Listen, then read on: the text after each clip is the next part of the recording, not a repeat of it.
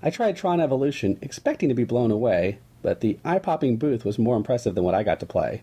To be fair, the demo levels are deep into the game. You dodge obstacles on a light cycle, and then jump and battle enemies in an attempt to stay off the grid. The story was made in tandem with the filmmakers, because they were all working together next door. It's a unique story set in between the two movies. This takes place about 1989.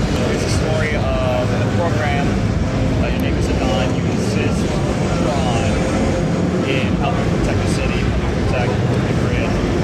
The elements are all the same as far as what that kind of core aspect of Tron is. You've got the light cycles, you've got the tanks, the recognizers. I was not getting this. It's a little tricky. One thing too is that this is a couple hours into the game, both in the demo, so it's going to be a little hard at first, but once you get familiar